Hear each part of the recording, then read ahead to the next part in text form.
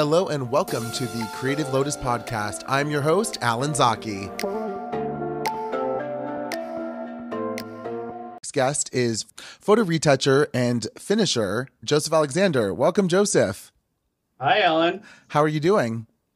Good. How are you? Good, good. Thank you so much for doing this interview and talking to me. I know you're a very busy man with all the work that you got going on, and it's a holiday weekend. So yes, thank you. Yeah, totally. I'm excited to be here. I've heard some of your other episodes, and it's an honor to be on here with you. Awesome. Thank you so much. So to get things started, I would love to know kind of where you're born and raised, and kind of like what your background is growing up. And then, yeah, we'll start there. Originally, I am from Denver, Colorado. At least that's where I was born. My family kind of moved out to the suburbs like middle school. And then at the beginning of high school, they moved a little bit further to like the countryside in Colorado. So yeah, I spent most of my teenage years kind of like in the countryside in Colorado. And I went to Brooks Institute, which that's how I know you from. My college years, I moved out there as soon as I graduated high school. And kind of been in California ever since. So I think I've almost lived in California a little longer than Colorado, or it's almost hitting that mark, getting up there in age. That's awesome. So yeah, no, we definitely met in Brooks Institute of Photography, which RIP, so sad that it's no longer around. It's kind of surreal to think that. But yeah, so then what kind of made you come down to LA? You know, because obviously you had different choices and could go to different areas, but what specifically drew you to Los Angeles? Well, at the time, I knew that I wanted to kind of like hit the ground running when we graduated so that I can, have some type of income to support myself because my parents were going to obviously stop paying for stuff. I mean, they were paying with stuff for using student loans to pay for stuff in the first place. So I knew that was ending shortly after we graduated. So I actually had a really cool roommate at the time. His name was Cody. And somehow, I'm not sure if he convinced me or I convinced him, but, I think 6 months before we graduated, I was like, we got to get to LA, dude. And now it seems like a long commute. It's like an hour and a half from LA to Santa Barbara, but being like 20 or 21 years old, it's not that far. So I was like, no, let's get in there, get in Los Angeles. Let's make a name for ourselves while we're still going to school and still having student loan money. And then let's just commute, because I think at that time I had like maybe 1 or 2 classes only. So I was commuting, 2 or 3 days a week, which is not that bad when you're 21 years old to drive that far for class when you're trying to, hustle down here in the city. Yeah. I forgot that you did that because I know that I did the same thing. I had a roommate, Jen, who we moved down to LA, in downtown LA. And that's kind of, once you came down here, it was great because I have actually had someone to hang out with other than, this girl. But I forgot that you were commuting back and forth. And yeah, the fact that we did commute back and forth from Santa Barbara to Los Angeles is nuts because it's like over 100 miles each way. Like, it's crazy. I actually think maybe you did it before I did. I'm not sure, but it was definitely around the same time. But yeah, it's kind of crazy to think about now. I mean, I don't even want to go to Santa Monica, which is like 45 minutes away or 30 minutes away. I'm like, I'm not going there. Yeah. But yeah, I mean, yeah. So we ended up moving to a loft in downtown, which I think you did too. Mm-hmm. And yeah, after graduation, I mean, it was definitely nice to have kind of like a small little network down here, whether it was like you or other people we went to school with. But, I was able to secure kind of like an internship with August Bradley. That's he right. was a big photographer at the time. I think since he's moved more towards like project management software or like life hacking type of stuff, as you would. But yeah, we lived, I think, in that loft for like 8 months, something like that. Yeah, pretty close to the same time you were in and out. It was kind of my stint too. Yeah. That's awesome. I'm totally forgot about that. It's funny. On another podcast, I was talking with another creative, and I forgot that I had done internships because it's been so damn long now that I was kind of like, oh, I actually worked for someone else. Like, oh, that's right. That's I guess like part of the process. I kind of didn't know what I was doing, but I thought I did. Exactly. That's how I think about it. Yeah. Well, I mean, we're also like what, 21 and very arrogant and full of ourselves coming from Brooks, and probably thought that, and granted, we also came out right when the economy crashed. Like the 2008 time was like the worst time to be graduating and getting into the industry. Yeah, not to mention like commuting to Santa Barbara, because I remember the gas prices were like, they're basically what they are now, but in 2008 because the whole economy was crashing. So it's like you don't really have like a scope of like how expensive things are, because I was living off student loan money, so I'm like, it's fine. I pay $50 a day to go up to Santa Barbara for my gas. So but yeah, that was kind of the worst time to graduate for sure. But like I said, it was nice to kind of have the network down here and build up a small list of clientele who was probably okay with not having the best quality of work at the time, even though we probably thought it was amazing. Yeah, for sure. Yeah. Well, I think it's interesting too, because I feel like that time period was so unique to the photo industry in general, like in LA, because I feel like there was a lot of art and a lot of kind of growth happening in downtown, and we were really kind of in that and a part of it. But I do feel like there was like a standard at which kind of like we set. I mean, not like we, but like the industry set. And so I think that we were lucky to get into that before it kind of became this social media craze. I mean, you were the one that turned me on to Instagram before it was even a thing. So you were always kind of looking and seeking to find these new creative avenues. But yeah, I mean, I think that it was like Model Mayhem was like the one and only thing that you could really use to find other creatives online and collaborate with really easily. Gosh, that's so crazy to think about Model Mayhem. I'm actually surprised there's not like a Model Mayhem, like, social media app at this point, because that was basically where we found all of our models for our creative shoots. And I found a lot of friends through there actually too, just because they were all in the same industry, hairstylists, makeup artists and stuff. But I mean, to speak to what you were saying about like getting down here, kind of like when everything was, just beginning, especially in downtown LA. I mean, we lived in like a penthouse loft, and it was like really big, and it was like $2,400 a month, where I'm sure that same exact loft that still exists is like $6,000 a month. So, it was definitely expensive at the time, but compared to how things are now. But I mean, I just remember walking downtown, and like at the time, being so young, I thought it was so cool because we were downtown, and, it was gritty and it was a little crazy.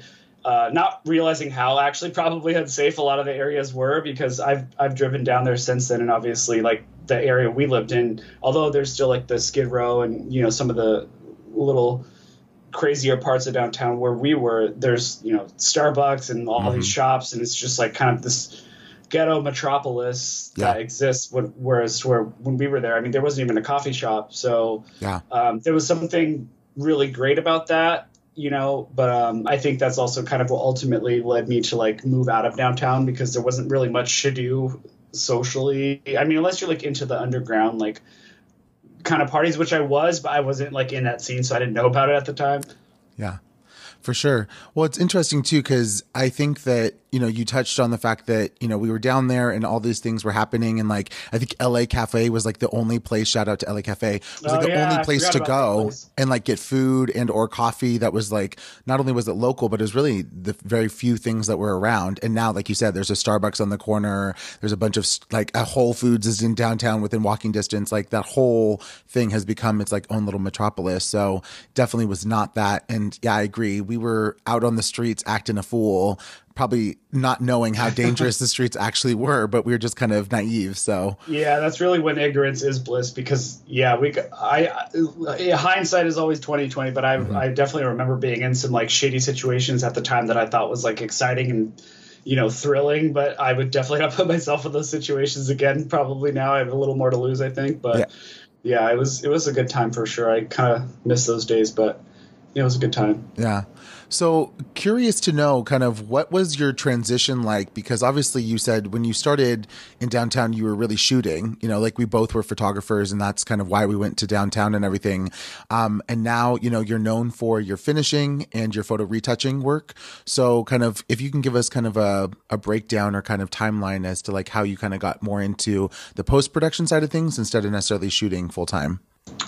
Yeah, so I had, once we graduated, I had kind of like a small little steady list of clients. I think a couple of them were like I think like the local gay magazine, maybe I forgot what it was called. I'm not sure it even exists anymore.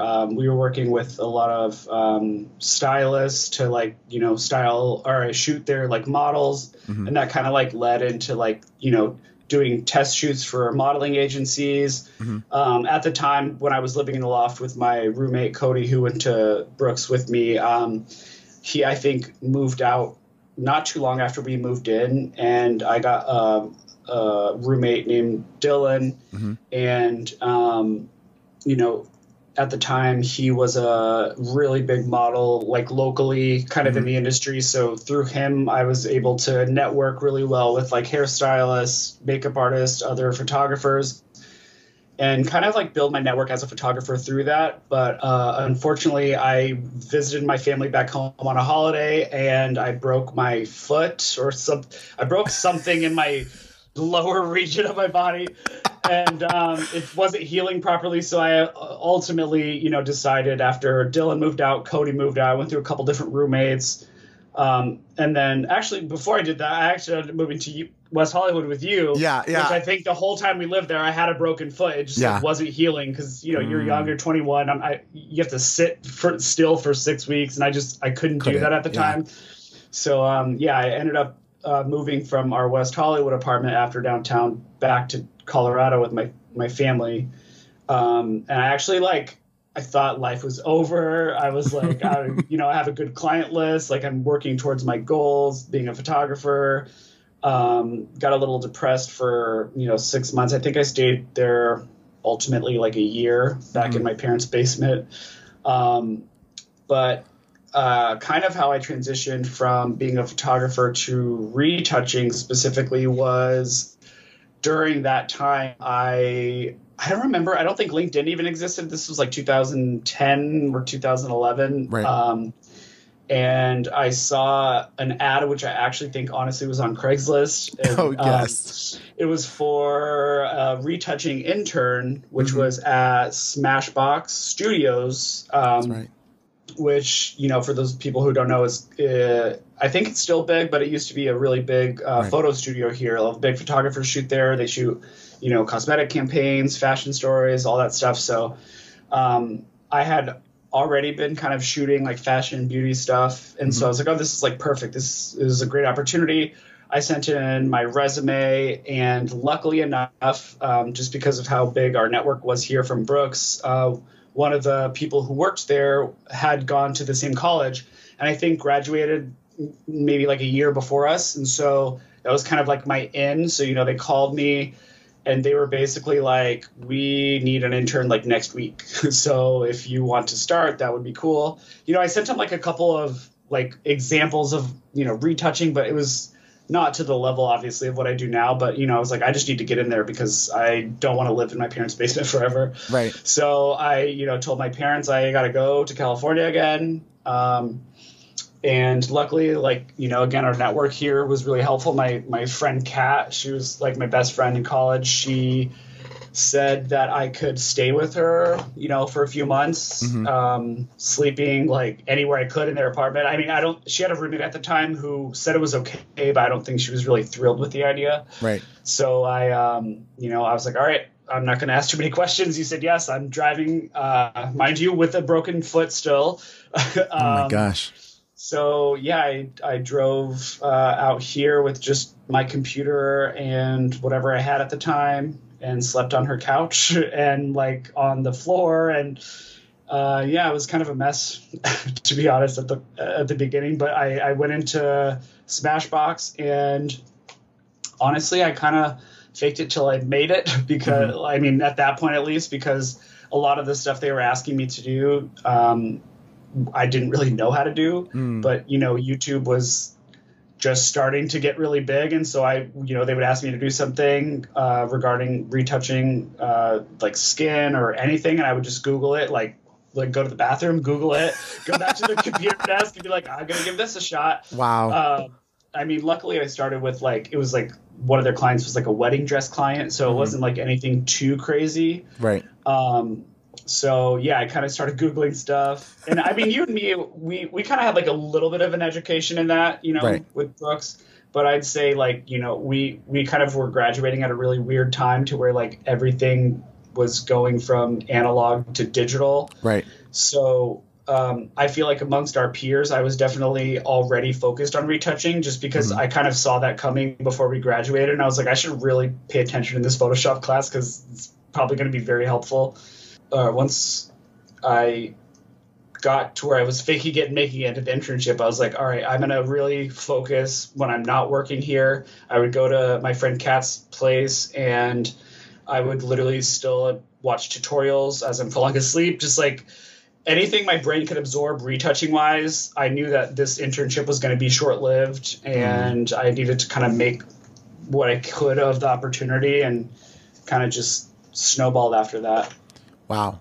I forgot about Smashbox. So yeah, because for people that don't know, Smashbox Studios and also Coyote Studios at the time did a merger and became kind of a big company together. And then, yeah, Smashbox kind of went away, but they were, yeah, in the early 2000s or mid 2000s, they were definitely like top of the line. And then they also had their own cosmetics line. And yeah, and you actually did a lot of beauty photography yourself. And I know that you did a lot of post work kind of on your own stuff. So I think, you knew kind of how to do that stuff. So it makes sense that you went into Smashbox and started doing it. But I'm sure it was probably at a level that you were kind of like, you want me to do what with this? Yeah, I was really focused, like generally like graduating to get into the beauty or fashion industry. So like it wasn't completely like outside of the realm of possibility of what I wanted to do. So I kind of knew what needed to be done. It was just the more of how it needs to get done wasn't like fully imagined on like a professional level like that. Right. I mean, granted, I wasn't like expected fully to have that because I was an intern, but I was taking it very seriously. And the fact that like I need to really prove to them that I know what I'm doing so I could get a job here versus because I think it was like an unpaid internship, or maybe it was like $10 an hour, a very minimum wage in California at the time. And, shortly after, I gave Kat and her roommate basically everything. I think I lived with them for like 2 months and I just gave them everything I could. But yeah, at one point I finally sat down with them and I was like, this isn't working. I mean, it is, but it's like, I have to get my own apartment. Like I can't couch surf for like, a few months because even in between the living with her, just to make it easier on them, I'd be like asking everybody I could to go, stay on their couch or whatever. Right. I think, do you remember Maria Laksamana? She's another really talented photographer here in LA now. But I stayed on her couch for a couple weeks. I was just reaching out to anybody I could to take the burden off of them to where I could make it last as long as I could. Yeah. No, that is kind of, that leads me to the next question, which is kind of like, what are the personal struggles that you've had to go through that you think have really helped you to kind of be more creative in your field? I think that was definitely like kind of one of the biggest ones was like, I was focusing on learning as much as I could, but also like I had the broken foot and I was like couch surfing at the time. So it was kind of like limited to like how much I could learn, like without affecting too many people around me in a negative way. Soon after, I think I was there for 6 months total at Smashbox as an intern. And then I, sat them down one day and I was like, hey, like I would love to, be a full-time person. I mean, I was still full-time, but I was getting paid, super low wages, which understandable. So as an intern, but, I was like, if we could do like, $14 an hour, like as like a retoucher, not an intern, that would be great. And, they're like, we'll talk about it. We'll get back to you tomorrow. And, crazy how the universe works. But that night when I went home, our mutual friend of ours, Chelsea, who also went to school with us, she had been working at like a artist representation company, which I think she still works at. Yes. She was like, she texted me. She was a good friend of mine in college as well. So, we were always in touch. But she was like, hey, we're actually looking to hire a retoucher in-house because ours is quitting or they just need somebody. So I called out the next day to my internship. I went in there and kind of tested the waters, see how I like the vibe, whatever. And then they kind of offered me a job at the very end as well. But they were offering me, I think, $15 an hour. Nice. And so I was like, oh shit, I'm going to have to tell Smashbox, like, I got to go here because they're offering me this.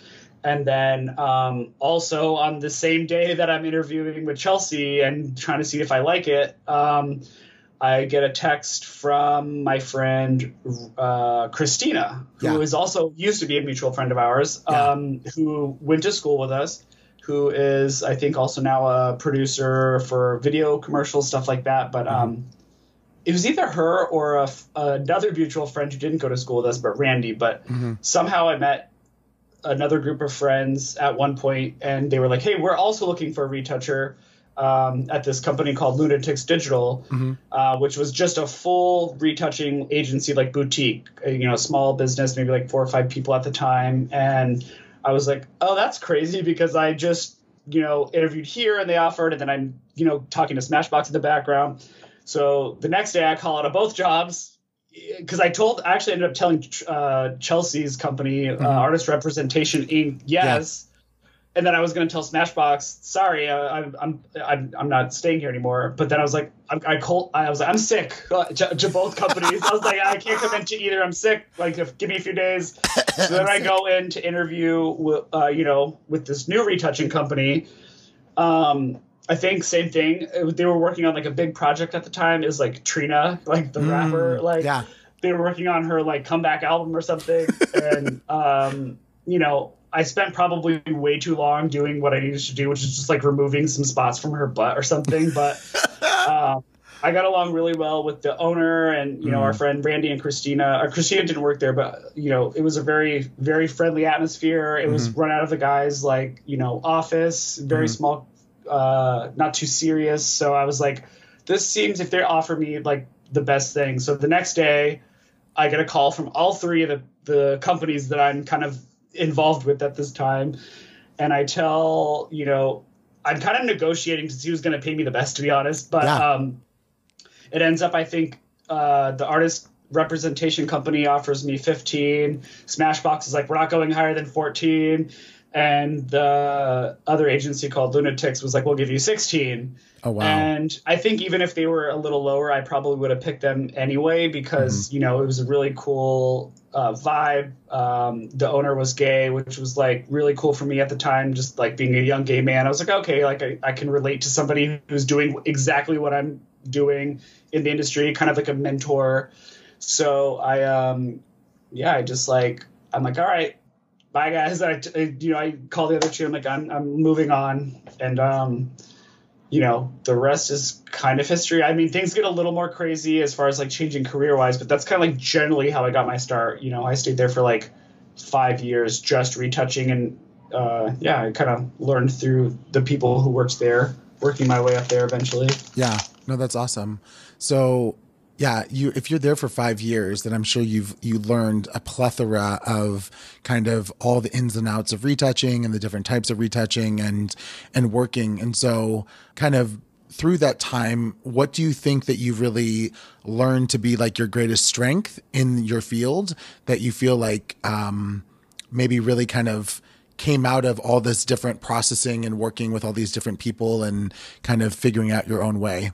I think initially I had this dream in college that like I wanted to work for Sephora. So I was like always focused on like really learning how to like do really close up beauty shots and make them look natural, but still very beautiful. Right. And so that's another reason why I chose this place to work initially too, because their clients were really big photographers at the time. They were shooting, they were working on like the covers of Vogue, Vanity Fair. They were working with Hollywood, like all the Kardashian stuff. So like I was kind of just thrown into this whirlwind of like celebrity culture, fashion, beauty, which is exactly where I wanted to be. I didn't fully realize like my eye wasn't attuned to what I thought it needed to be attuned to at the time, but working through Renato, who had been doing this for, a few years, the owner of the company, I learned really what to look for as far as like lighting and texture and color. Like we learned all this stuff in school, but like it's different when you're like just doing it on a computer versus like shooting it. So you kind of have to like know after the things are shot, like how things are lit, because if you're a retoucher just jumping into like retouching and you don't know lighting or photography, that's basically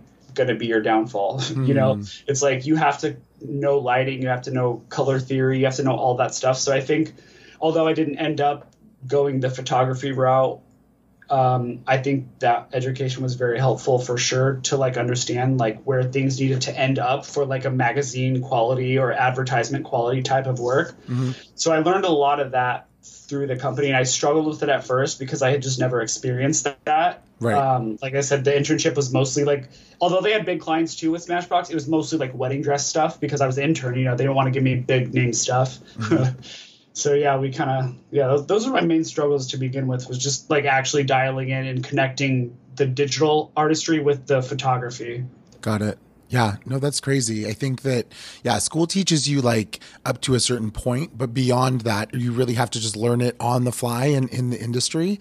And having a photographic eye and background though, I think is like detrimental and necessary to be able to retouch for the post-production, so you know what it should look like. Otherwise you get really wonky looking, poorly lit kind of, you know, hack jobs per se that kind of come out. So yeah, that totally makes sense. Have you had a moment recently or in the last, you know, X amount of years that you've been working that you kind of felt like, wow, I've really made it? Like, was there something that you really wanted to achieve with the work that you were doing and you finally kind of accomplished that? I feel like since I started working at that company, and I think, you know, all that stuff happened within like the same year or two. There were a few pivotal moments, especially when I was working there, you know, where like we would have photographers who I used to like put on my like vision board their work come into the office, and I would be working on their photographs with them sitting behind me. Wow. So, you know, those were cool moments for sure. Which also, I think, you know, at a certain point, it's like that happens so much. It's not that like you get used to it, but it's like you kind of get hungry for more and more and more, to where it's like, you know, all right, this is great, but what else can I do? You know? So I kind of, you know, after like 5 or 6 years, I got involved with a photo shoot on set for behind the scenes of like the Hunger Games movie. I think this is like maybe the second or third. A friend of mine who I also met, he didn't go to school with us, but I met him just, you know, through my friends. And he was an on-set photographer, which in like the ad agency world for entertainment means like you're basically either shooting, you know, the actors in between takes to use for the advertisements, like the billboards and stuff like that, or you're actually on set during the movie, taking stills of the whole, you know, movie to also be used for PR, for publicity, for advertisements and stuff like that. So, you know, I thankfully enough, my boss at the time, Renato, at the agency was like, yeah, like go do this. This is a good opportunity. So it was like, I think a 6-week project in Atlanta. And, you know, I was just digital teching at the time, which I also had, I like knew how to digital tech theoretically because, you know, I'm using these softwares all day, but I kind of also didn't really know what I was doing, but the same methodology applied to where I faked it until I made it. Yeah. So I, you know, was Googling how to do all this like image processing as they're shooting all this stuff. So they're shooting, you know, all the celebrities in between takes, stuff like that. So that kind of snowballed from there. And I kind of call it like my second career because I kind of from there moved from retouching to what we call in the ad agency world for entertainment is finishing.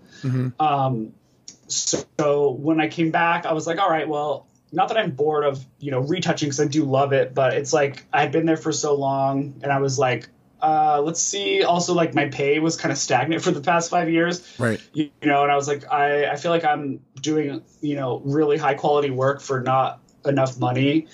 And, you know, I got paid really well in this photo shoot and I, you know, I made it happen even though I didn't really know what I was doing.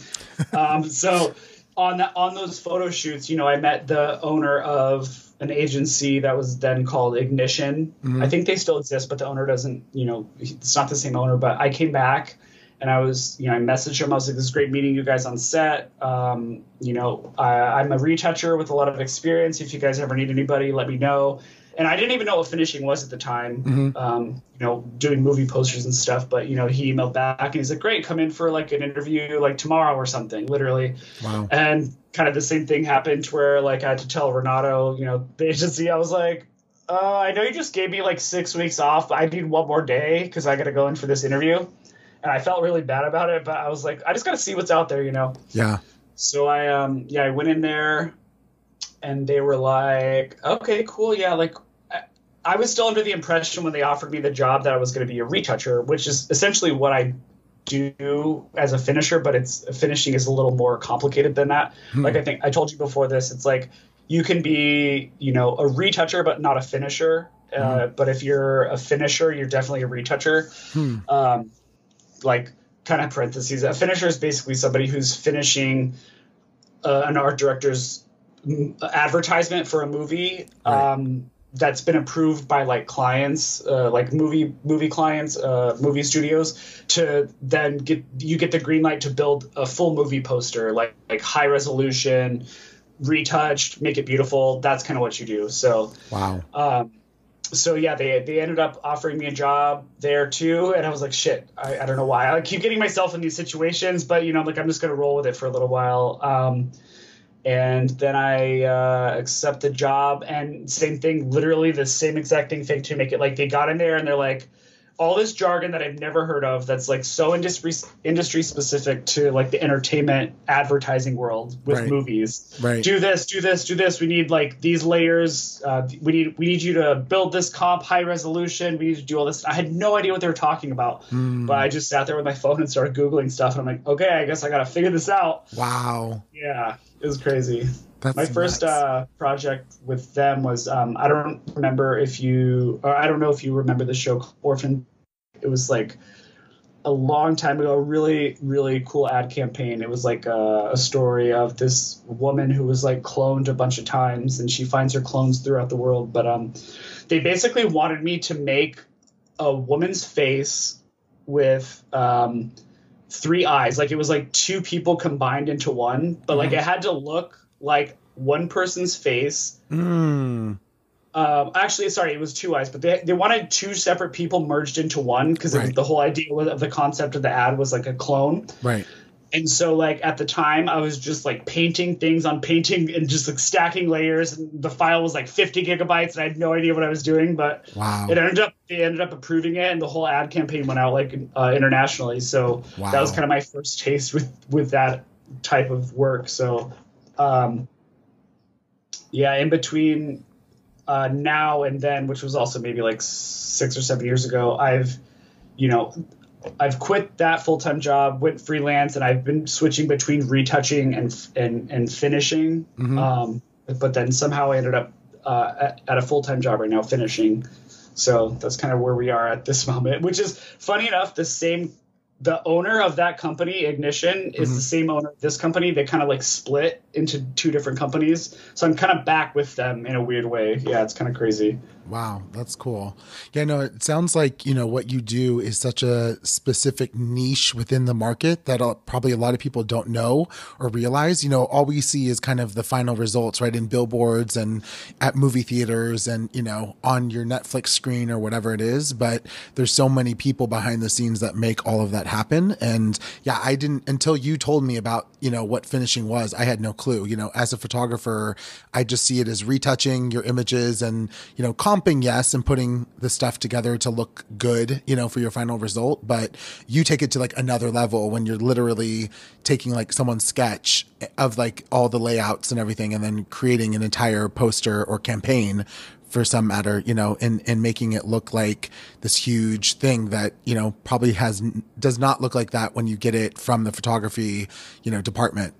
Yeah, exactly. It's kind of crazy because, we get jobs that like, yeah, sometimes they are just like approved sketches, and then you have to kind of like build out the photography and the assets to make a full billboard. But one thing that's notably different in the industry in the past few years is, with streaming networks being so big right now, and like the competition for the different streaming networks is getting bigger. It's like the industry that's changed the most probably has been like the agency side, and the production side is the finishing, which I'm doing is, now when I first started finishing, we used to have to make like, it's called a key art size, which is a very specific size. It's like a vertical billboard, a vertical art, and then there was a horizontal. But because of the streaming wars that are going on, I mean, not even just because of the streaming wars, but just streaming in general. So like we have to, if there's approved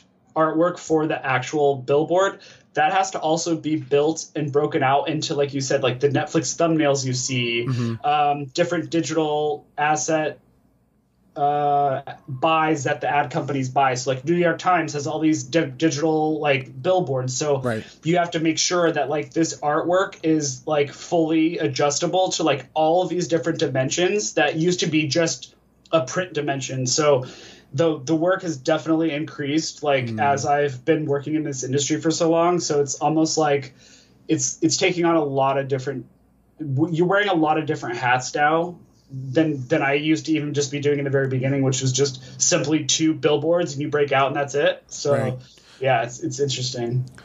Has the budget or has the amount of like time and money that you put into these projects gone up because you're putting so much more into creating them, or not really? I think the buy on the agency side, they're definitely getting more money depending on the usage.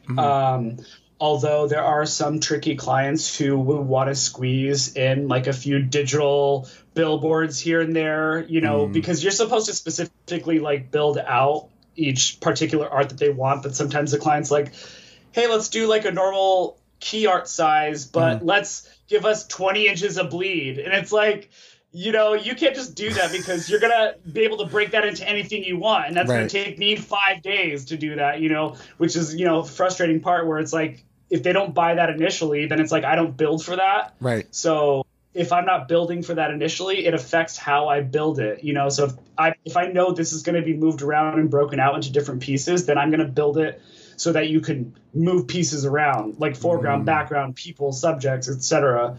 So yeah, it is a little tricky, but I think for the most part, agencies are getting paid if the client is wanting to buy other assets. But sometimes they try to sneak it in. Interesting. So when you hand over files to, like, let's say an agency, do they have the ability to do that? Where like if they have a 20 inches of bleed on every side, then you give them all the layers so they're able to just kind of move stuff around and like reposition it how they want it? Or do you have to give them each asset kind of like, this is for Netflix, this is for Hulu, this is specifically for an ad banner, on Amazon.com or whatever it is, or how does that kind of work? Like, do you have to make a ton of assets, I guess is the question that I'm asking, or is it kind of like, here's a file you can mess with?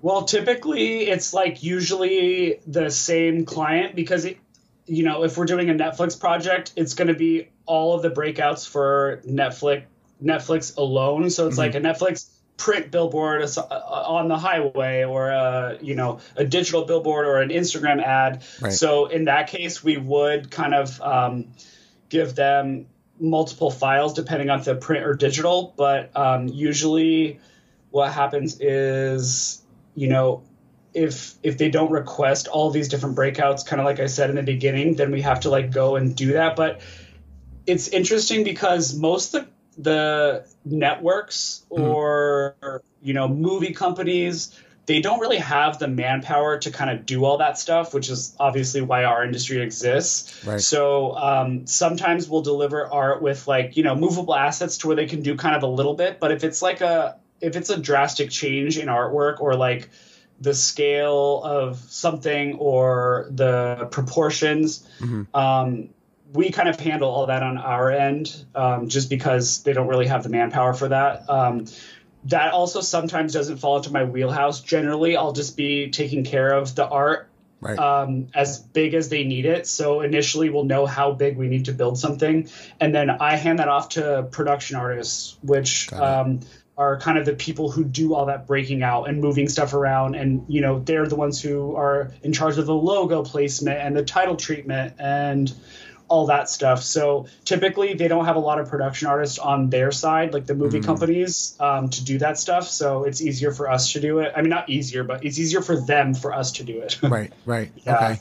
So you're really an artist then, in the sense of like you're really building out the entire artwork for it, and you then it obviously goes, like you said, to production, and then they kind of, you know, add all of the other elements like the texting and whatever, but you get to actually create kind of like what the poster is going to look like based on what the art director originally kind of put forth, right? Yeah, and typically, like, I mean, not to say that it's not creative, because it is, but you know, once the art is approved, you usually have to work with the art director closely first to kind of like make sure that you're building it how they want and properly. And then there's a lot of bureaucracy, obviously, that goes behind it, because, you know, these are $1 million campaigns. So It's like, I'm building this, but I'm in constant communication with, you know, the art director. And then obviously the creative director has like the ultimate say on our side. And then there's the whole bureaucracy on the client side. So it's like, we have to get all of this artwork approved to the art director's standards, the creative director's standards internally. And then eventually, once it's internally approved, we send that artwork out to the companies to also go through their internal process and then get that approved. And then anywhere along the lines on either side of the company, internally or externally, there can be somebody who wants to fix something. So it's a lot of back and forth. And, you know,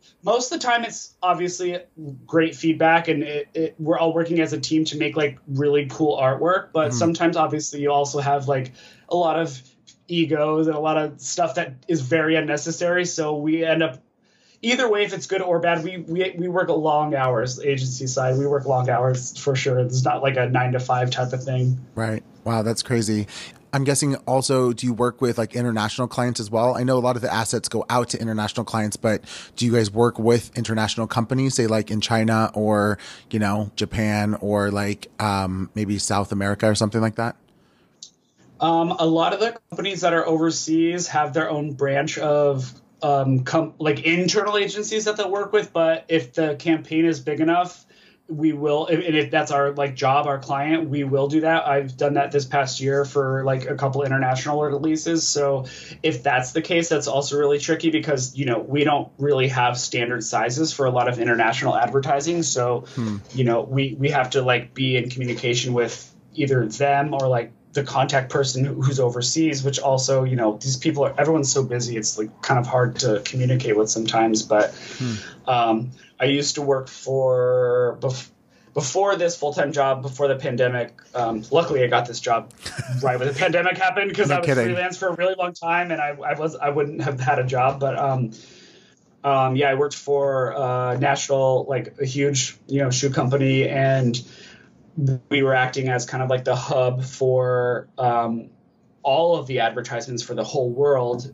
That was retouching, not finishing, but it's, you know, retouching. But you would treat that in that situation as like the client, even though it's within the same company, because the headquarters, they have many headquarters all over the world. Each headquarters is kind of your client. So you have to please them as your own client, even though you're in the same organization, if that makes sense. Yeah. Absolutely. Wow, that's intense.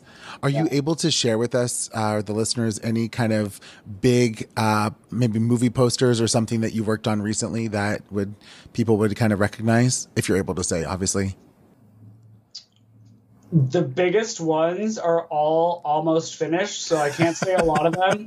Got it. But previously, you know, with the same agency, although I was freelance, you know, and this is public on their website, they released this. So I'm not like revealing anything, but, you know, I was part of the team member who did a lot of the Hunger Games stuff. I think most of the Hunger Games stuff. Right. And the same agency that I work with now, I was freelancing at the time. I did a lot of the Power Rangers movie posters. Very cool. Worked with them at the time.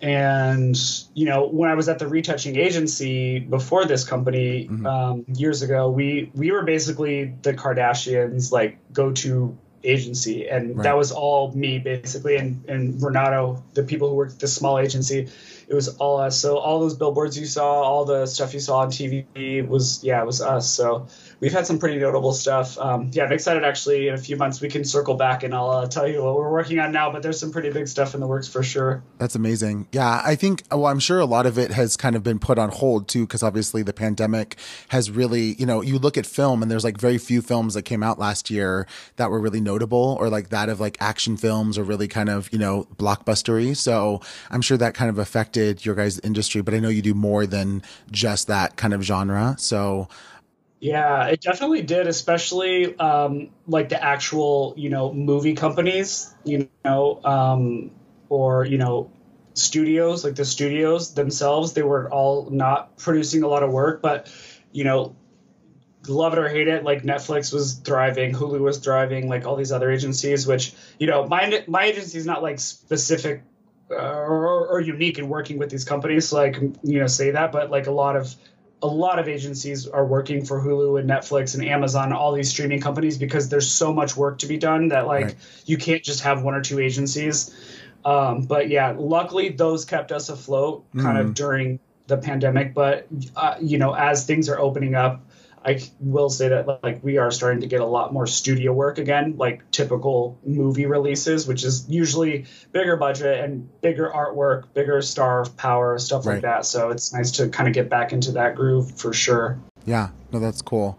And I feel like, yeah, there's so much content that, like you said, I like that you called it the streaming wars. I didn't even know that that was a thing, but it definitely makes Yeah. sense. But it's kind of like there's so much content they produce themselves that it almost does just become a blur, because you just constantly see these new artwork pieces, you know, on your streaming apps for movies or TV shows or whatever. And it's just kind of like whatever, but you don't realize that, yeah, there's like months, if not almost a year sometimes, behind all of that work that's gone into it to make that, you Yeah. know, thumbnail or however large it is on your phone, you know, kind of see it. So that's cool. Yeah, that's actually funny too, because like sometimes, you know, I'll love the work that we're doing and stuff like that, but then sometimes when you work until like midnight on like some little tiny change of like somebody's hair that takes like 6 hours to get approved, you know, and it's like, really, am I wasting 6 hours of my life for this stupid little hair that someone's gonna scroll past in half a second? Right. That stuff can definitely like be discouraging and you know, like frustrating, but I guess in the greater scheme of things, it's a cool project anyway, you know. Yeah, for sure. Yeah. So interesting. I just want to kind of ask, like, what maybe brings you the most happiness or joy now versus kind of when you first started out, you know, kind of at the Smashbox and interning and maybe not really knowing kind of what you were doing per se. And now that you're kind of like the pro that you are, working with these, you know, large clients at this agency. Well, to be completely transparent, I'm not the happiest, you know, doing this type of stuff because, like I said, it is very draining. We work very long hours. And, you know, before this, like this job that I'm at now, I'm super grateful and I love my team and the art that I work on and projects are amazing. But I was freelance before this for almost 6 years. Right. And so it is really hard for me to kind of just sit in front of a desk and have to be accountable for my time for like 10 or 12 hours a day because we're working so long, to have to respond to people, to have to be in front of my computer that long. So, I mean, I'm happy generally, but, you know, I also really don't think that I'll probably do this for too much longer, at least full time. Right. Hopefully no one from agency is going to ever see this, but Don't listen. I prefer the freelance life, which I would happily work for them freelance. It's just like, you know, if I want to take a day off here or two, it's not going to count against me. So like, you know, there's that moving forward. And I think because I've been doing this for so long that in general, like even if I got a new job or I was freelancing, I'm happy not sitting in front of a computer. So like, I've just never been able to explore that side of like who I am because I've been tethered to a computer for my entire life, starting from right when I was 21 years old. So I've been, you know, exploring a lot of creative outlets, you know, as hobbies. I've been doing a lot of like, as of recent, like making amazing cement pottery. Like, so I'm working my way up to hopefully build giant, like life-size cement art. So I think I kind of miss the artistry and the exploration versus kind of like someone telling you how to be creative because of all the bureaucracy. Right. So that's starting to bring me joy. And I kind of want to work with my hands a little more and be creative in that aspect. You know, it might not be like the most financial financially sound decision I've made. But, you know, at this age, you know, I'm almost 35 and it's like, I kind of want to just not sit in front of the computer forever. So that's kind of where I'm at as far as like happiness and career go. Yeah. No, that's amazing. I think that, yeah, now that we're in our 30s and, you know, you have to be able to derive joy, even if it's not necessarily from your work. And I know you said you're very grateful, and I'm sure there's aspects of it that you do love, but I think it can definitely be taxing to constantly be in front of a computer working. And like you said, it's not corporate, but it's corporate in the sense of like emails and calls and Zoom calls and having to like keep track of people and schedules and, you know, all of that stuff. It can be very taxing. Yeah. All day long. And so, no, I totally get that. So obviously, you talked about your work ethic. So do you have something spiritually or something that has really kind of helped you to like stay grounded as like a creative and not lose it when you're in these very stressful and like hardworking kind of conditions? Before the pandemic, yes. I mean, while I was freelancing, doing the same stuff, you know, I was a yoga teacher for a short stint. I did like a 200-hour yoga teaching training, very into, you know, keeping my mind and my body healthy. So it was a good balance. But, you know, as soon as the pandemic hit and I got a full-time job, it kind of like all came crashing down. I mean, obviously everyone in the world, but it's taken a little longer for me, I think, to like kind of start back up my spiritual practice, my body work, just keeping in shape, which is the worst time to like lose my like workout regimen is like when I'm sitting all day anyway. Right. But yeah, that and I do play, which is also really bad because I hate sitting in front of the computer, but I do play a lot of video games. So I'm trying to ease myself out of that with this art stuff. So I'm doing that, and you know, I do, which is kind of weird to say at the time because it's like this weird pop culture thing, but I've been trading cryptocurrency for the past like 5 or 6 years and it's finally mainstream, but I do a lot of that, which is also annoying that it's in front of my computer. So yeah, I guess I haven't done anything to get out of in front of my computer besides this new, you know, pottery, the new ceramic art. I keep calling it ceramic, like cement art. Right. So there's that. And then, yeah, just, I think that like, in the near future, I see myself not being in front of a computer so much, and honestly, maybe even moving states, just because it might be a little easier to take the non-full-time route if I'm living somewhere where it's a little more affordable to live. So I think that might be a great incentive for me to like actually get in shape, get back into my spiritual practice, take my like non-digital art so seriously. Like doing your actual art that's not like the digital retouching and stuff, and doing it for you for the sake tangible art. Right. Yeah, exactly. Yeah. No, that's great. Yeah. No, it's hard. I mean, I think that anytime that it's that balance between like art and commerce, right? So it's kind of like you're making really good money doing what you do and you have a great job, but that also comes at the risk of like, you're constantly in front of a computer and it is a job, and the artistry sometimes almost seems maybe secondary because it's on someone else's deadline and not necessarily yours. So and someone else's creative vision. I mean, I bring my own creative vision, obviously, to like make sure that it looks great. But like, you know, a lot of the time it's like not your original concept. And, you know, even as like I'm making everything look amazing, there are obviously opinions that like are, you know, more important than mine. So it's like, even though I think this may look better, I have to do what you say. So it's this weird balance. So hopefully I can get out of that one day. Nice. Have you been shooting at all, like for yourself, or kind of doing and by shooting, I mean camera, not gun people. Or maybe you are shooting you guns. Better be careful. Yeah. Right. No, I actually haven't. It's funny. We forgot to mention during all this, I was shooting a little bit on my own, like, you know, throughout this and having my own art shows. And I kind of do miss that aspect of it. But then even thinking about doing more art on my own, like I said, it's digital artwork and I'm so burnt out on digital that I just can't. But that's why I haven't been shooting, to be honest, because, you know, not to say that like my career kind of like drained my passion for like digital photography, but it kind of did, because it's like the last thing I want to do is like retouch my own artwork when I've been retouching for 10 hours. So that's unfortunate. But I have not picked up a camera in years. Got it. Unfortunately. No, I mean, it happens, but that's why you kind of, yeah, like you said, you find other avenues to be able to express yourself creatively. So that's great. Yeah.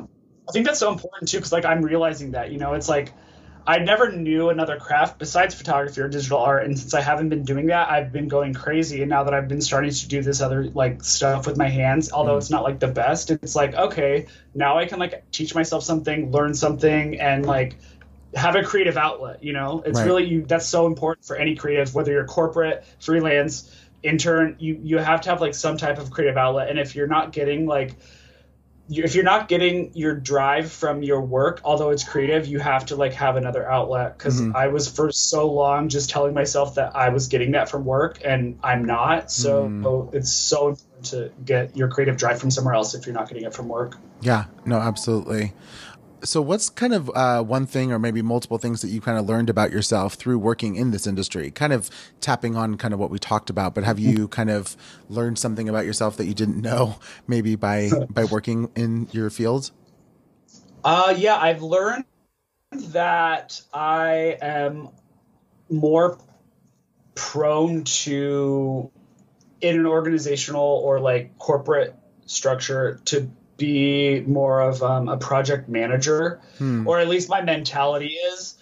So I think that's also kind of why sometimes my job's a little taxing, is because, I see a lot of things that can be done with different methodologies that may improve the process on my end and just like in general in agencies. Right. So I've really realized if I do go after this, if I do leave this job and something else doesn't work out, I would probably get into that field, because like my brain is a little more organizational and focuses on like how to improve things through processes, which is finishing. Basically, I have to figure out how to make something better. So I've realized through trial and error of working with different people and departments within agencies that like my strengths are kind of to manage teams, because I manage teams at this agency. So I've realized that I've actually started there's like a Google, they have like certificates for courses. So I'm in like a 6-month project management course right now, which is actually really cool and really amazing. So I think if, I keep my hobbies with tangible art, I think my next step might be to step into like a project management role. So I've learned that through, even if it has nothing to do with retouching, I've learned that that's my strength for sure within like teams, is project management. Wow. That's great though. I think that, I mean, it's so useful too in so many aspects of like business in general. And so being able to like know that about yourself and like also enjoy it as a strength, I think that that's like crucial. So it's like a little bit of OCD for sure too. That's why it's like, you got to check all your boxes, dot your I's, cross your T's. Absolutely.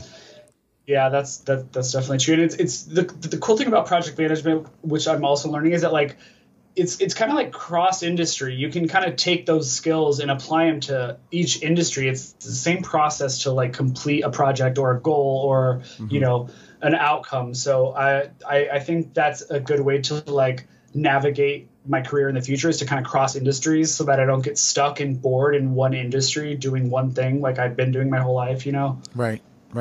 Yeah.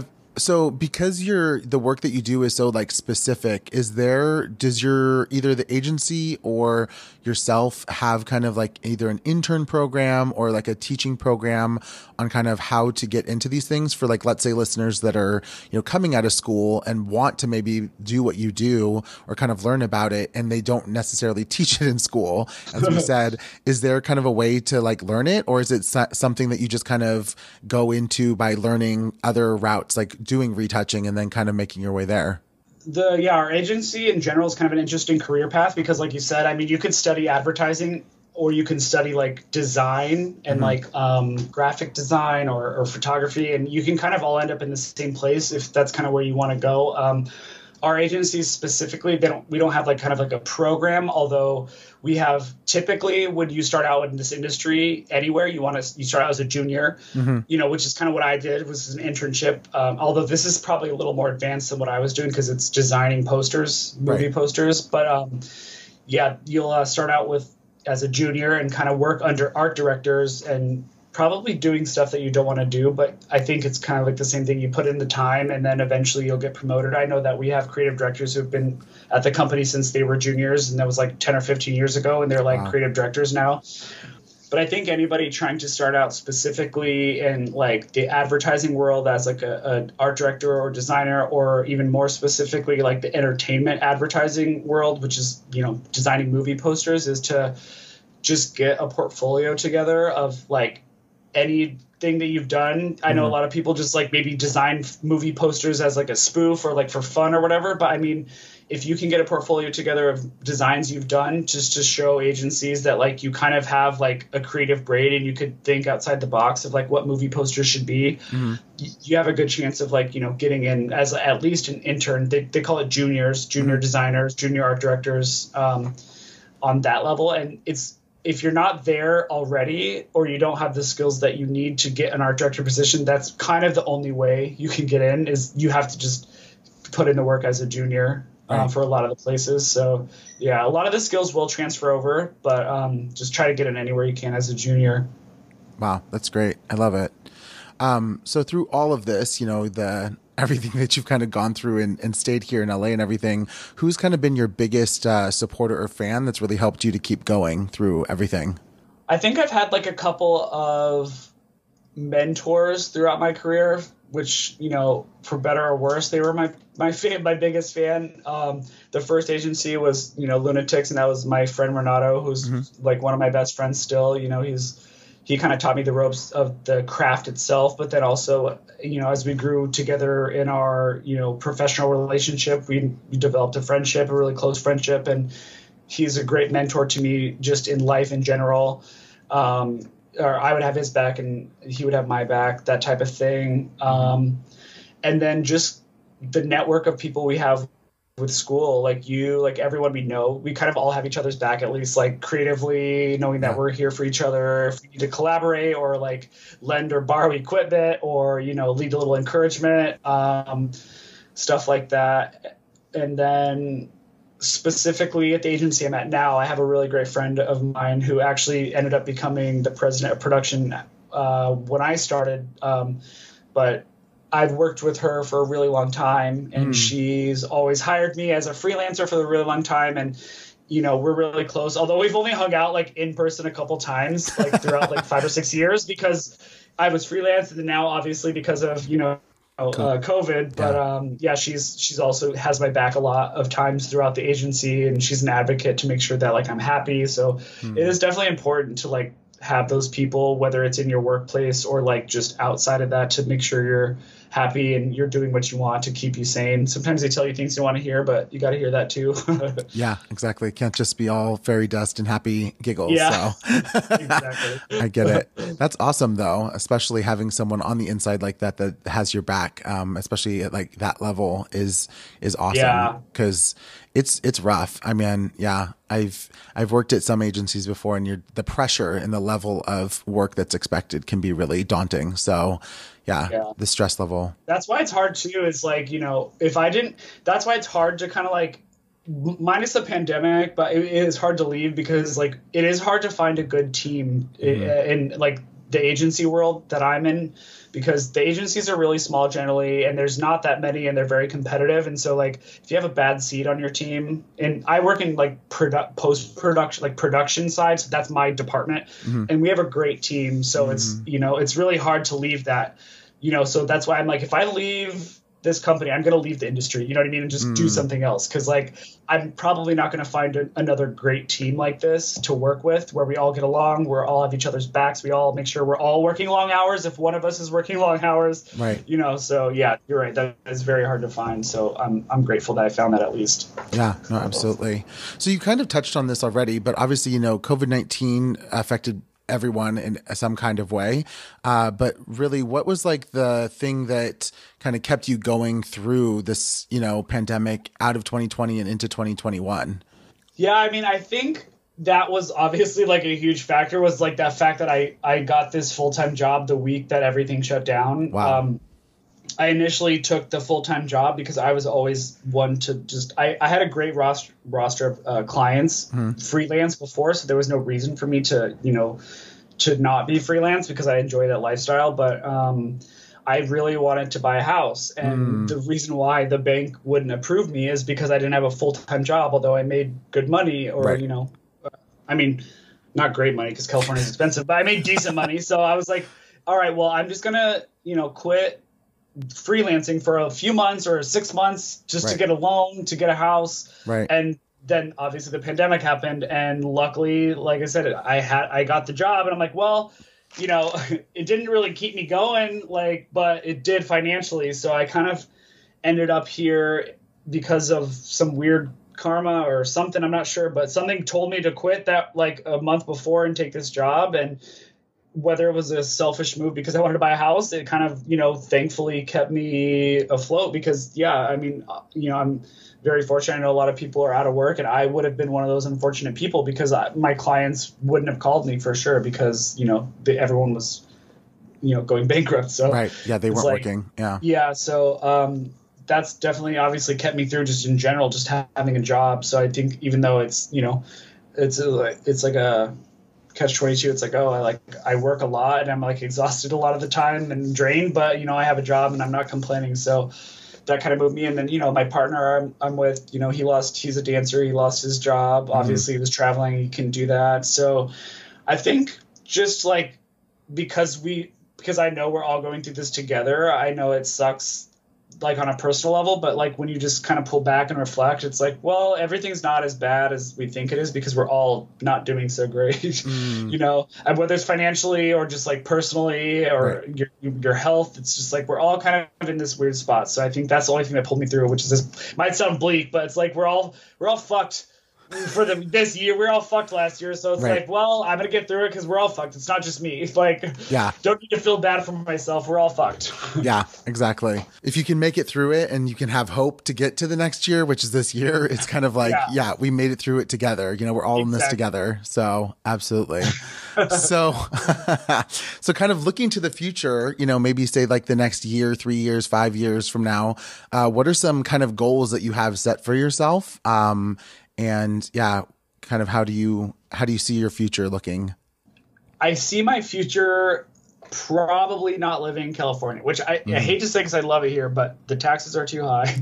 And I want to like, you know, buy a place. And I don't want to buy a place just to like buy a house and like live like whatever. It's because I want to do other stuff. And like, I've lived in an apartment my entire adult life with like a small apartment. And so like, I want to be able to afford a place and freelance to where like, I can freelance, but not have to freelance and work every single day of the month and still like barely, you know, afford things. So I want to be able to, you know, I don't want to retouch probably forever, to be honest, like I've alluded to, you know, but I want to be able to live somewhere that I can work a few days a month or a few days a week. And that's enough to pay a mortgage. And if not, at least I'll be paying rent in a bigger place. So I want the bigger place so that I can do more art, like tangible art, like I'm saying. And within 3 to 5 years, hopefully I can make a living off of like the art that I'm making versus like digitally. So my ultimate goal in 3 to 5 years is probably to transition away from agency life or into freelance life again, into not working in this industry, which is, I never thought I'd say, but yeah, I kind of see myself exiting this industry. And I know it's like a weird thing to say because I know a lot of people would be very happy where I am. Like not even financially because I'm not making that much money. It's just like career wise. I know it's a great goal for a lot of people to work on campaigns and stuff. But like I said, after a while, you kind of get exhausted. And I know a lot of people just stay because of money or they have job security, but I'm blessed to not have children and I can make that decision for myself. So I should do that. Yeah, for sure. No, I mean, you make valid points though, because I think that your happiness and your sense of like self are more really important than just having a job that is like successful or money based or whatever. So I think that, your health and safety and your own mental stability is really crucial. So where would you move if you were to leave California? Like, have you thought of a state that you want to go to? I mean, it's also like kind of the project manager in me coming out and doing like a lot of research, and it's probably like some state that would benefit me better tax wise, either if I was freelancing or full time, which would probably be Arizona, Nevada, or Texas. You know, I said in the beginning I'm from Colorado. I don't want to move to snow. But, you know, as we are getting older, it's like maybe I should eventually maybe move back to be with my family. But that's still like maybe hopefully like, you know, 20, 30 years away. Yeah. But yeah, for now, that might be. Or, you know, our mutual friend of ours, again, Ron, he moved to Palm Springs. And I'm not opposed to the idea. Yeah. It's really hot. It is way more affordable. Yes. But again, the freaking taxes. I don't know. We'll see. It depends on how the tax situation goes in the next few months. Yeah, I feel you. So kind of, if you were to like give yourself a message into the future, like let's say 15 years from now, kind of what would you tell your future self, almost as like a time capsule now to then, if you were able to look back? Why didn't you quit? Oh, that was a question. Okay, to tell them. Okay, if I was to my future self. That's hysterical. Okay, I'm glad you were able to seek personal health and happiness over money and career ambition. Yeah, I would tell that I'm happy you did that. Because I hope when I'm 45 that I have transitioned out of here, or at least transitioned into a better situation for like my mental health and my creative expression. Yeah, absolutely. That's great. Have you ever thought, I mean, because of your, you know, what you're kind of talking about, have you ever thought of opening your own company and like having people work for you? That way, you know, like you said, you wouldn't necessarily have to work like every single day, right? But rather having the people in place to be able to run your agency for you, and ultimately you'd be like the boss and manager or owner of the company. But has that ever kind of crossed your mind? Yeah, I mean, it's interesting because I definitely know enough and have a network of people to where I could probably do something like that. But I just think in general, if I were to start my own company, it would probably be something else. Right. Just because I don't know, like I literally have ADD. Like I have a psychologist, I have a therapist, I have ADD. And I think my mindset is a little more entrepreneurial. Like I said, like I'm kind of interested in the project management aspect. And, you know, like I started the wedding company when we were young, like 22 or something. I started a wedding photography company for you listeners, gay wedding photography, right before like gay marriage got legalized. And, you know, I did enjoy that process, but I got bored. And so like that was only like a year or two, and like I've been doing this for so long, I still can't believe that I'm still doing this. And it's like, you know, it's like I feel like it's not like ADD, but it's like I constantly need to be stimulated and learning. And so like I said, like I know a lot of people would be happy to be here, but I'm not really learning my craft. I am to some extent, obviously. I'm still doing new stuff that I haven't done, but in general, I prefer working somewhere or like on myself where I'm learning something. And so I've been able to kind of supplement that with the Google learning, and like now I'm doing a lot of craft stuff, and like I think that's like where I'm at. So it's really important for me to like continue learning like through your work, you know? Yeah, absolutely. And so like entrepreneurial, like, sorry, circle back to the main question. I have thought about starting my own company, and that would be obviously its own venture. But if I do, I would want to start a company and learn something new, basically, you know? Yeah, no, that's great.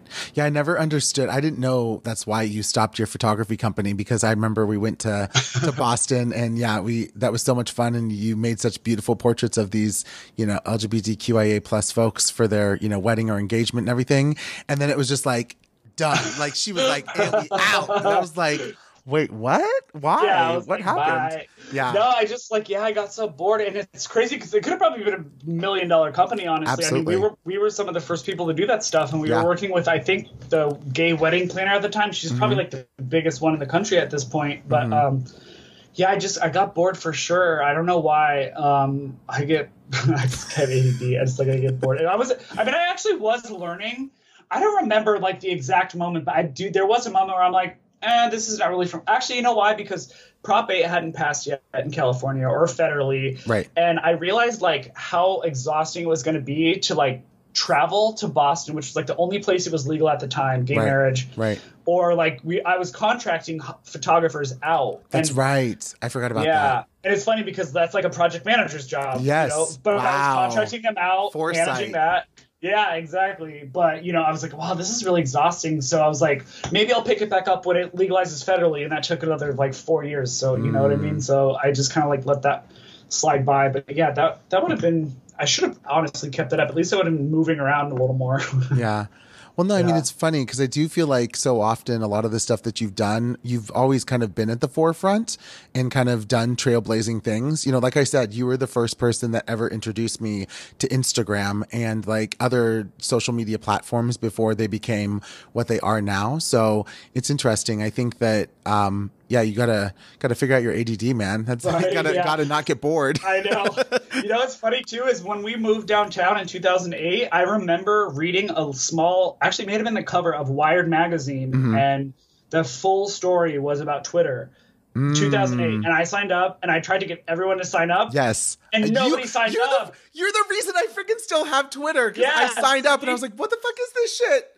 Exactly, and nobody would tweet with me, so I stopped doing it. And I'm like, at this point, I could have been like the top 2% of users, but like, I dropped out because nobody did it. You remember when that happened? You used to have to text your text. You used to have to text your tweet to the company, and they would tweet it. Like, that's crazy to think about. But yeah, you're right. It's like I have ADD and I'm ahead of the curve, but like as soon as like pop culture doesn't catch on, I'm like, okay, bye. Like I'm bored. But like I said, I've been trading crypto for the past like 5 years, so I haven't. You've held out. Had ADD with that, which is great because I've made a good amount of money on that. So that's my 3 to 5 year goal is to like if I don't transition into freelance, I'm gonna retire with my crypto money. That's great. Yeah, no, that's awesome. Yeah, amazing. Well, you should do an NFT podcast. Speaking of, because it's like crypto and its art crossing over. You should find somebody in the NFT space. That'd be a really good, interesting interview. Yeah, no, I'm really intrigued by that whole thing. The New York Times did an article about their whole, like one of the guys turning his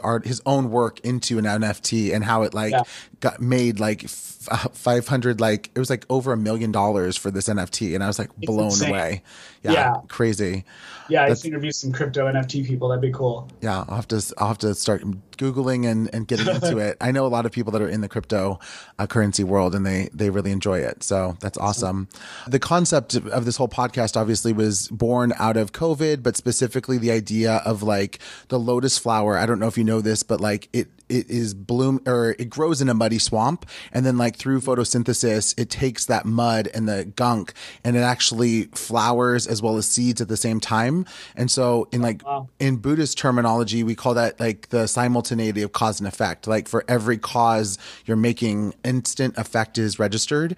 And so like for everyone's life, I consider like the mud and all the crap below is actually the like your struggle, right? And then like your success or your growth is actually like this flower that kind of ultimately comes out of those struggles. So yeah, I'm just kind of, curious if what is your kind of take on that for your own life? Kind of what has been your mud? Yeah, I think that's right. What's your mud? What's your fertilizer? Yeah, I think like, within different chapters of my life, it was all different. Like in the very beginning, it was my broken foot because I was doing really well for myself. So like I had to really overcome that. And once I did that happened. And then, getting the job, the internship, like the mud was like not knowing what I was doing, and so I had to kind of like overcome that. And then freelancing, although it was like amazing and I made great networks, the mud was probably like, it's like kind of scary to freelance because you don't really know where your next paycheck's coming from. So that's the mud for sure. But like, eventually I built up enough clients where like I would consistently have work. So the mud in the beginning was definitely not having work. And then I'd say like in the latest chapters, the mud is kind of being overworked for sure. And I think the flower that's hopefully going to bloom from that is like a little more creative, a new creative process that I've never done before. That's tangible, that, can really nurture that flower versus literally sticking in the mud. Yeah, no, that's great. That's awesome. Thank you. Well, cool. Any last words or thoughts from you? No, I think I word vomited a lot for sure. I have cotton mouth. I didn't smoke. It's just from talking. It's all good. That's hysterical. Awesome. Well, if people want to find you on social media or on your Twitter, which you probably don't use anymore, but if they want to find you on social media or follow kind of what your goings on are, can they follow you? Well, it is sad to say I don't post a lot of art. I don't know why anymore. I used to on Behance, but if you follow me on Instagram, it's mostly my cats and plants, which is also fun to look at sometimes, but it's Joseph 2_ Alexander. You could check out my personal website at inertiadigital.com, INERTIA digital.com. And you might find some of the clients that I've had, maybe not. I'm not sure. I've updated in a while, but you'll see kind of the caliber of work that I'm working on, at least maybe 4 years ago.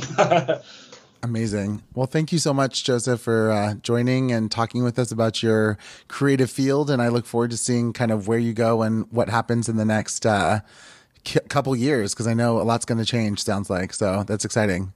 Yeah, you too. Thank you. Thank you. Thank you. Wow, that was so much fun talking with Joseph Alexander about his industry and catching up. This week's Buddhist quote of the day is, "Ultimately, we are responsible for our own destiny. It may seem to us that our fate is predetermined, whether by our genes or by our environment. What really matters, however, is how we can improve ourselves from this moment forward, how we can change the circumstances that we find ourselves in. This enormous transformative force is what Buddhism is all about. In this struggle lies the source of never-ending youth and vitality," by Daisaku Ikeda. Hey, Creative Lotus fam, thank you so much for listening to this week's episode. If you're listening on Anchor.fm, you're actually able to leave me a voice memo in the messages section, and I'd love to hear what you have to say. Please leave a message, and I can add it to an upcoming episode and getting your point of view on the Creative Lotus pod. Thank you so much, and I look forward to hearing what you have to say. Thank you so much for listening to today's episode of the Creative Lotus podcast. I'm your host, Alan Zaki. Please go ahead and subscribe, rate us, and write a review. And follow me at Alan Zaki on social media. I look forward to having more amazing creative dialogues on the next episode.